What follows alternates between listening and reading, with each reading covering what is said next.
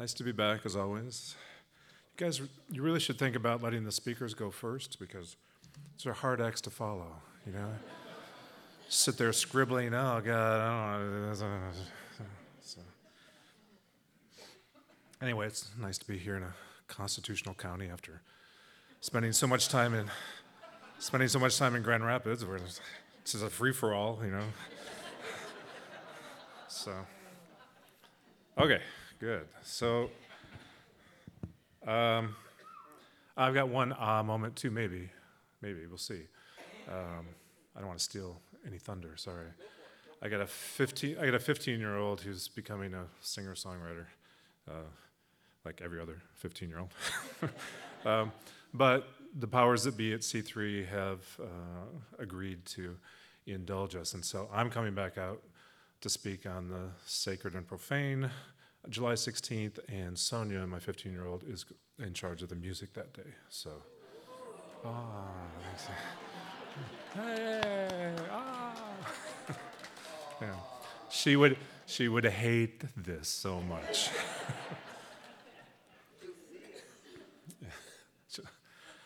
Okay, here we go. So I understand your new theme, officially to be rolled out later this month, is We Have Questions. And that tagline, speaking of billboards, that tagline will be on billboards throughout the state or county. So I'm jumping the gun on that particular theme today, but when I asked, look, do you mind if I kind of get a head start on that?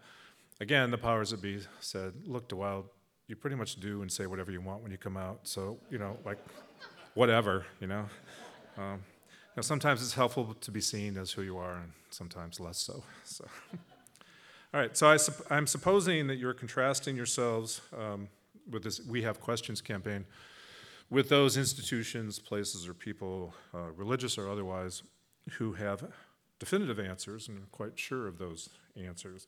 And those places, C3 thinks, are saying to their followers, look, you need not live in ambiguity. You need live in unresolved paradox. You need not have sleepless nights. You need not live in anxiety-provoking existential dread, alone in a hostile world, all alone, while you, C3, on the other hand, are saying, hey, maybe a little existential dread's not such a bad thing once in a while. Okay. I'm teasing a little bit, but actually it's a great thing. If you wanted to sum up my life in 3 words, We Have Questions wouldn't be a bad summary at all. And the big questions, why are we here? Why is there something rather than nothing? How do we know what we think we know? Why does the city of Grand Rapids tear up every single major road artery every single summer? Why does metabolism have to slow down that much after 50?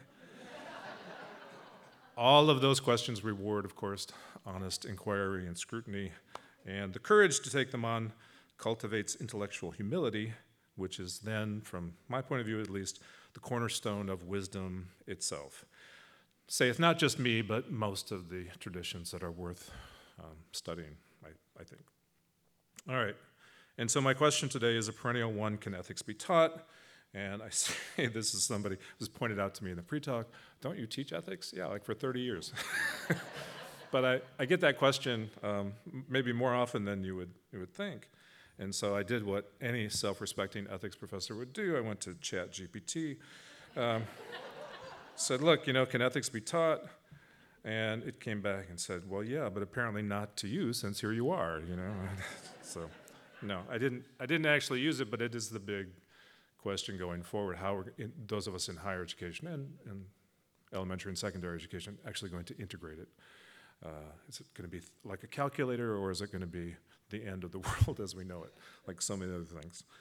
All right, so I'll get some of the obvious things out of the way when people ask me, oh, can ethics really be taught? And oftentimes, not here, thankfully, but when I give regional talks, hasn't happened so much recently, but for about a 10-year stretch, it was happening that I think it was some kind of church or organization. They were sending an emissary out to keep track of me, and at the end of every talk, no matter what it was, this person, usually it was a type, it was kind of a balding middle-aged guy in like bad clothes, who would stand up and say, don't you think ethics and morality is impossible without God? No matter what the talk was on, I could talk about anything, you know. So anyway, in various forms, I've gotten that question over the years, and I don't think they mean to call my entire career into existence. These people do, but not everybody. I think what they mean is, one, isn't it kind of a fool's game or fool's errand? At least by the time you get to college, don't people pretty much have their morals or their ethical compass set? What could you possibly offer them? So part of it is good faith, you know, well-intentioned, this is a waste of time, you know, it's already settled. The other part of it, of course, is dread and fear that, oh my God, maybe you can teach them something about ethics, and that's going to upset the whole apple cart. And I can give you 100 stories in which that actually proves to be true. The critics do have some legitimate fears there that what we're doing in the university is not so much promoting ideology. I do not like those professors or classes that, you know, you must agree with me or this is the right way to think. But as Beth said, the opening, you know, of hearts and minds, different ways of looking at things, different perspectives, does upset people in the ways that, you know, being liberated is upsetting to both the liberated and those who are being left behind. And so this is probably at least 15 years ago. I was a young woman in an undergraduate class who was really paying attention carefully, which I don't always get, but I could tell she was really, she didn't talk much, but she was really honed in. And probably around the 6th week or so, she just came up to me and asked me if we could talk offline here for a minute or two.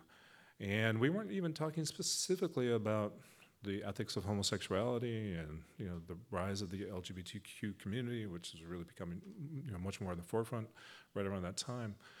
But her fear to me was that she had come to the conclusion that her entire family and her parents were wrong in their homophobia, and she didn't know how to make the choice between what she felt was being true to herself, her acceptance and her love for and care for people she knew along with herself, and an ethical compass that steered her in a way that was much more open and understanding, and leaving her family behind, right?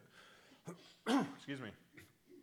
And so many, many tears. And one of the things that struck me about that is how difficult is that people accuse folks like me or the university at large these days, you know, well, you're pressing these ideologies and you're upending and you're causing so much pain and suffering for us, right? The parents or the extended family who are sending our kids to school. Like, what about your kids who are, in fact, finding their people, finding their community?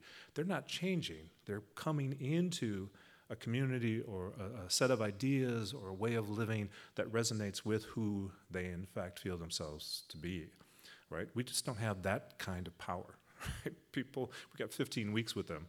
People find themselves in the ideas, the material, a particularly empathetic professor, perhaps, but we don't change them. What we do is allow them to discover what sort of inklings, feelings, intuitions they might have that actually have, there's a tradition there that they can slot themselves into and identify with. And so looking at it from both sides, I think, is critical. But it brings me to what I want to talk about today, which is, can ethics be taught? The short answer is yes, but I'm going to complicate it by saying the three, of course, you know, the history of moral philosophy can be taught. But if you really want it to be affective in any sense, in any real sense, there are three virtues, I think, that you've got to press on as an ethics teacher or professor. One is curiosity, intellectual curiosity. One is humility, and the third and probably most important one is empathy. And so that makes it even worse, because people say, well, you know, can ethics be taught? Yes or no? Should it be taught? Yes or no? Man, you're saying that in a classroom you can help inculcate or develop curiosity, humility, and empathy? I say, well, if we're not doing that, you probably shouldn't pay us. And it's amazing to me, actually, that, you know,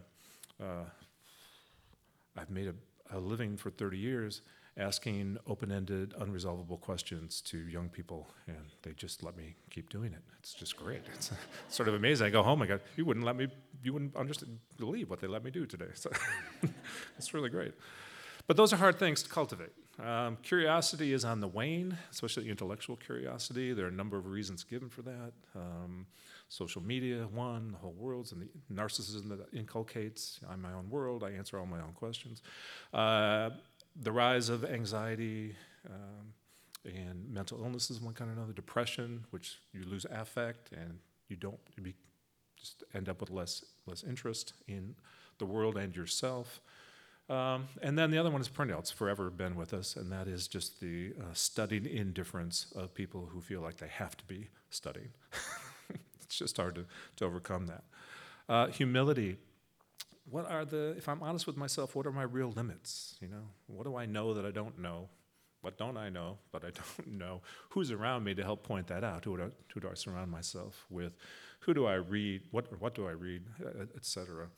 And then empathy, and if you don't have empathy, there's no point in talking about ethics and morality at all. If I truly don't care how any of what I do affects you, your behavior, any violence, anything that might be, redound to you as an effect, that, without empathy, Franz DeWilde, so many other, the primatologists, the folks who look at this from a more evolutionary point of view, how do we get to it? So look, without socially cohesive groups helping out one another, you don't get the survival of our species. And the only way you get that kind of cooperation is through us understanding, at least to some degree, what it might be like to be in other people's shoes. Hence, one of the reasons I included the Simone Weil quote. So rather than just talk about this, I'm going to give you a demonstration because people say, well, how do you do that? How in the world would you cultivate this kind of thing? So I'll give you two, hopefully relatively quick examples. First one, I used to teach sexual harassment like the following. You're in the classroom, right? And we'd go over the sort of the normal stuff. It's quid pro quo, it's hostile work environment, all the sort of definitions. Thank you very much, Professor Rod, that's really helpful. Yeah. Okay, now we're gonna demonstrate it. And I'd pick out some hapless, unsuspecting woman and volunteer her to be sexually harassed, and I would say, with your permission, I'm going to sort of up the ante, and I'm going to start by making, remarks that could be interpreted in different ways, and I'm going to get to a point, and you all stop me when you think I've crossed the line, and this is truly sexual harassment. And I'm thinking, oh, good, the women will have a chance to talk about sexual harassment, and, the men will have a chance to, see what it's like and, weigh in. And what was happening, of course, was that the women were thinking, oh my God, it's like, really, I don't have enough of this in my life? You got to be kidding me. And the men are like, he's not talking about me, so I'm just going to check out here. So I got invited to Consumers Energy over there in Jackson through a long chain of events to give a talk. And one of the things they wanted us to talk about, in fact, was the sexual harassment and how to deal with it. And in the middle of doing my usual shtick, I thought to myself, I had a little lightning bolt moment, and I thought, you know what? I'll sexually harass a man instead of a woman. Brilliant. I'll get beaten up and learn something. So, perfect. So I picked out this guy, and I started doing my shtick, and I really came out pretty strong. I said, I happen to notice you, and, there's something about you that just sort of stands out to me. I think we should go have lunch and just see what could happen here. And I just started making more and more, and they got pretty high-level, inappropriate comments.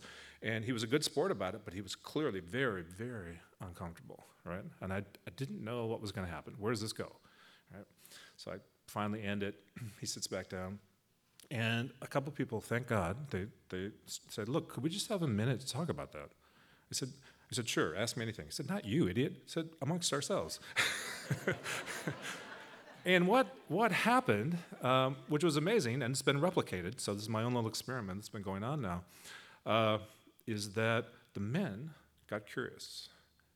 The men turned to the women in the crowd and said, is that what it's like? I felt embarrassed, I felt humiliated, I felt singled out inappropriately, I felt powerless, I felt a whole bunch of stuff. Is that what it's like for you? And they had a conversation among themselves for a while, right? The men got a little humble. Oh my God, I presupposed this, or I thought this, I had these conceived notions of what this would be like. I had no idea, right? And then from that, some, at least for a little while, some increased expressed empathy. I'm really sorry that you have to go through this. Maybe we should say more things. Maybe so that's kind of how it works. I not only have used that at Grand Valley, both at the graduate and undergraduate level, but I wrote it up in an article for our in-house magazine. The Grand Valley Communications Machine took it and ran with it. They wanted other people to know about it, and the headline was, Grand Valley professor thinks the best way to teach harassment is to harass people. So the next call I got was from the Grand Valley lawyer. I said, have you actually read the article where I explain what I do? Well, no, but the title doesn't sound good. Doesn't sound promising to all, I gotta say. Do you have plan B in mind?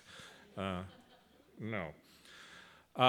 So I have carried on with that with a certain amount of caution and lots of contextualization. The second one, I use this one all the time, and we're writing this one up too, because I use it in my consulting work a fair bit. I'll just give you the scenario and then talk a little bit about, again, how those three things, curiosity, humility, and empathy, I think can be cultivated in putting people in what I have come to call affective education, right? It's one thing for me to stand up here.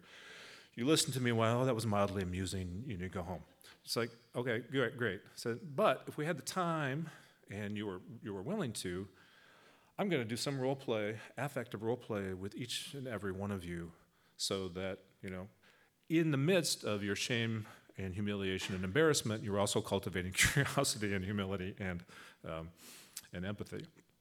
And I'll tell you just in a second how all three of those or six of those work together.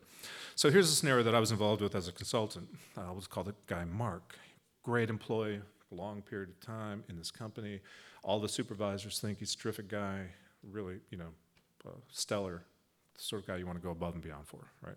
Terrific. So they've elevated him to a kind of foreman position. He's doing well, except for about 6 months ago. And he did something really uncharacteristic. He just missed work for a couple of days, didn't call in, AWOL. People are, wow, this isn't like you at all. What's going on? So they did the usual management one-on-one thing. They brought him in. Anything going on? Can we help? No, I'm fine. I'll get it together. I'm really sorry. This job means a lot to me. It's really important, blah, blah, blah. Great. Okay, so I'm playing this out, right, either with a manager at a company or usually one of my MBA students, sometimes undergraduate. And they said, okay, so far so good. He's back on track. And then last week, same thing.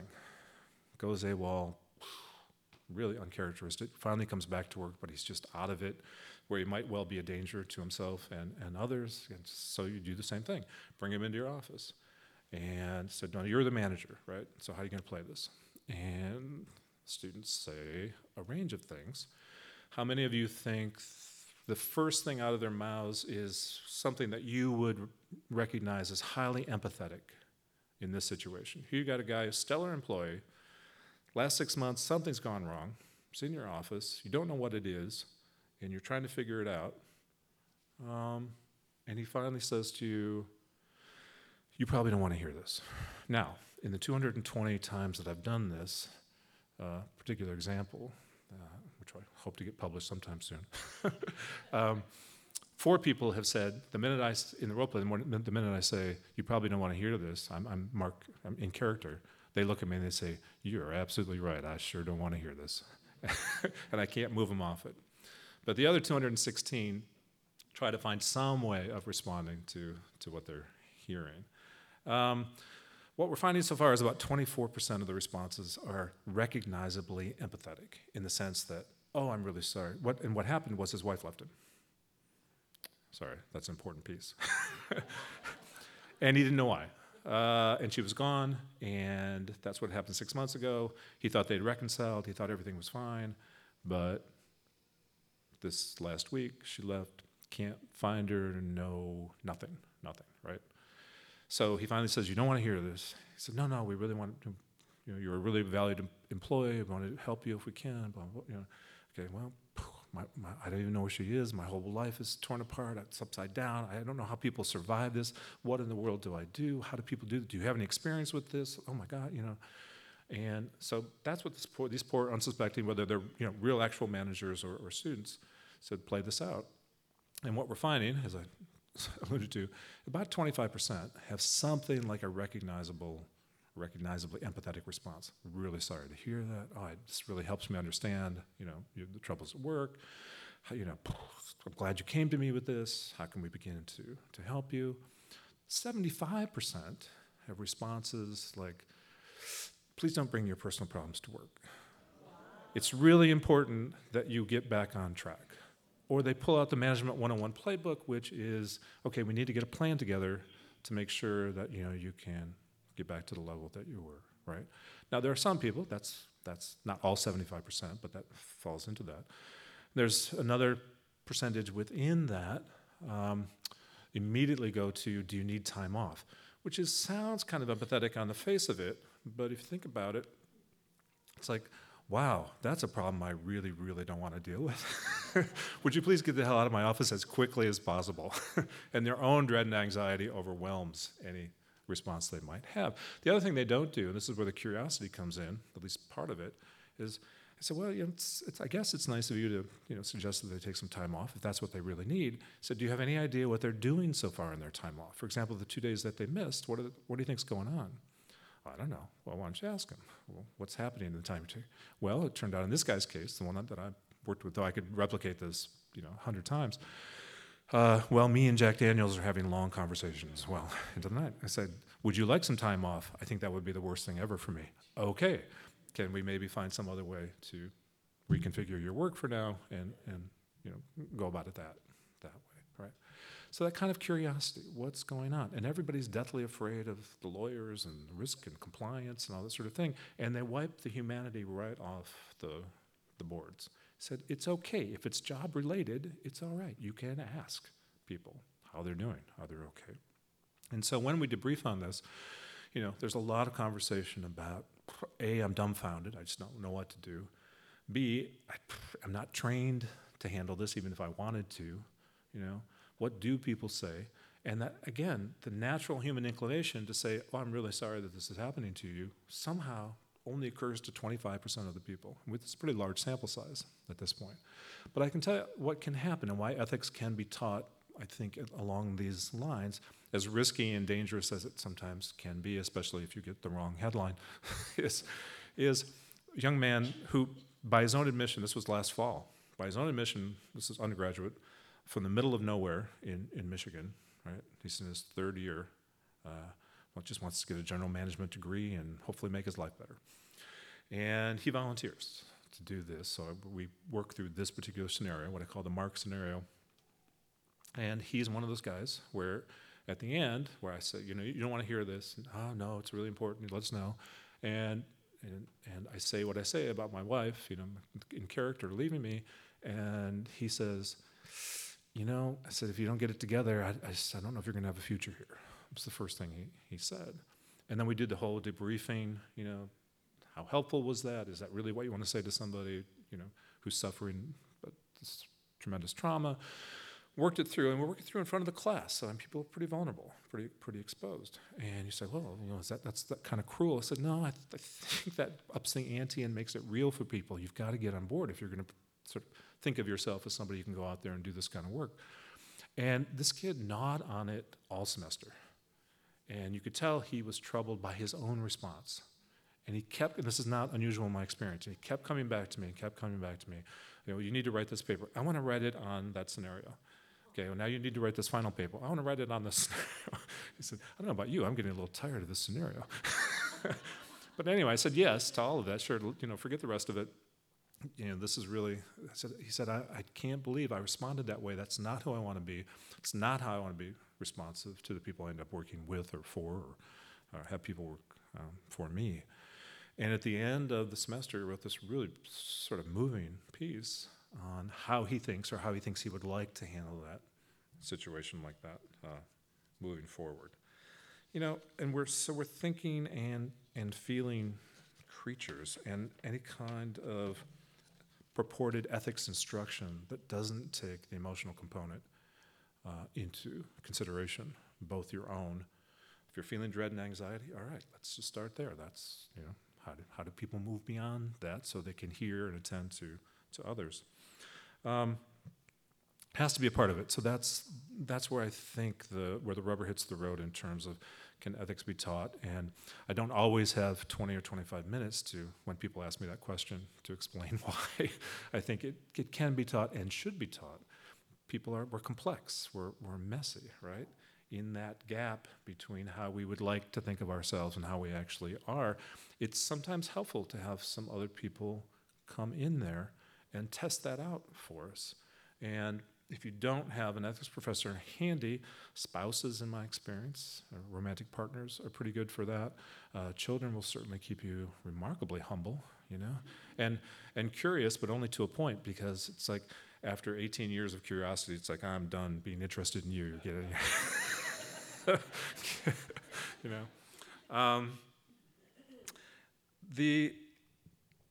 The end point then, since we're there, for me would be, not only are the problems in life, should I move the company to Mexico, how should we think about the death penalty? All that stuff is messy and complicated, and people have lots of different points of view on those things. But we're messy. I think my own personal view is that all that stuff is just a reflection of our own internal conflicts, contradictions, right? We have a hard time sorting those out. So I'm going to keep teaching ethics for a little while longer here. Probably get into trouble for doing that. Probably continue to point out the gaps between, how I think I am and want to be seen and how I actually am. That is the cultivation of curiosity and humility.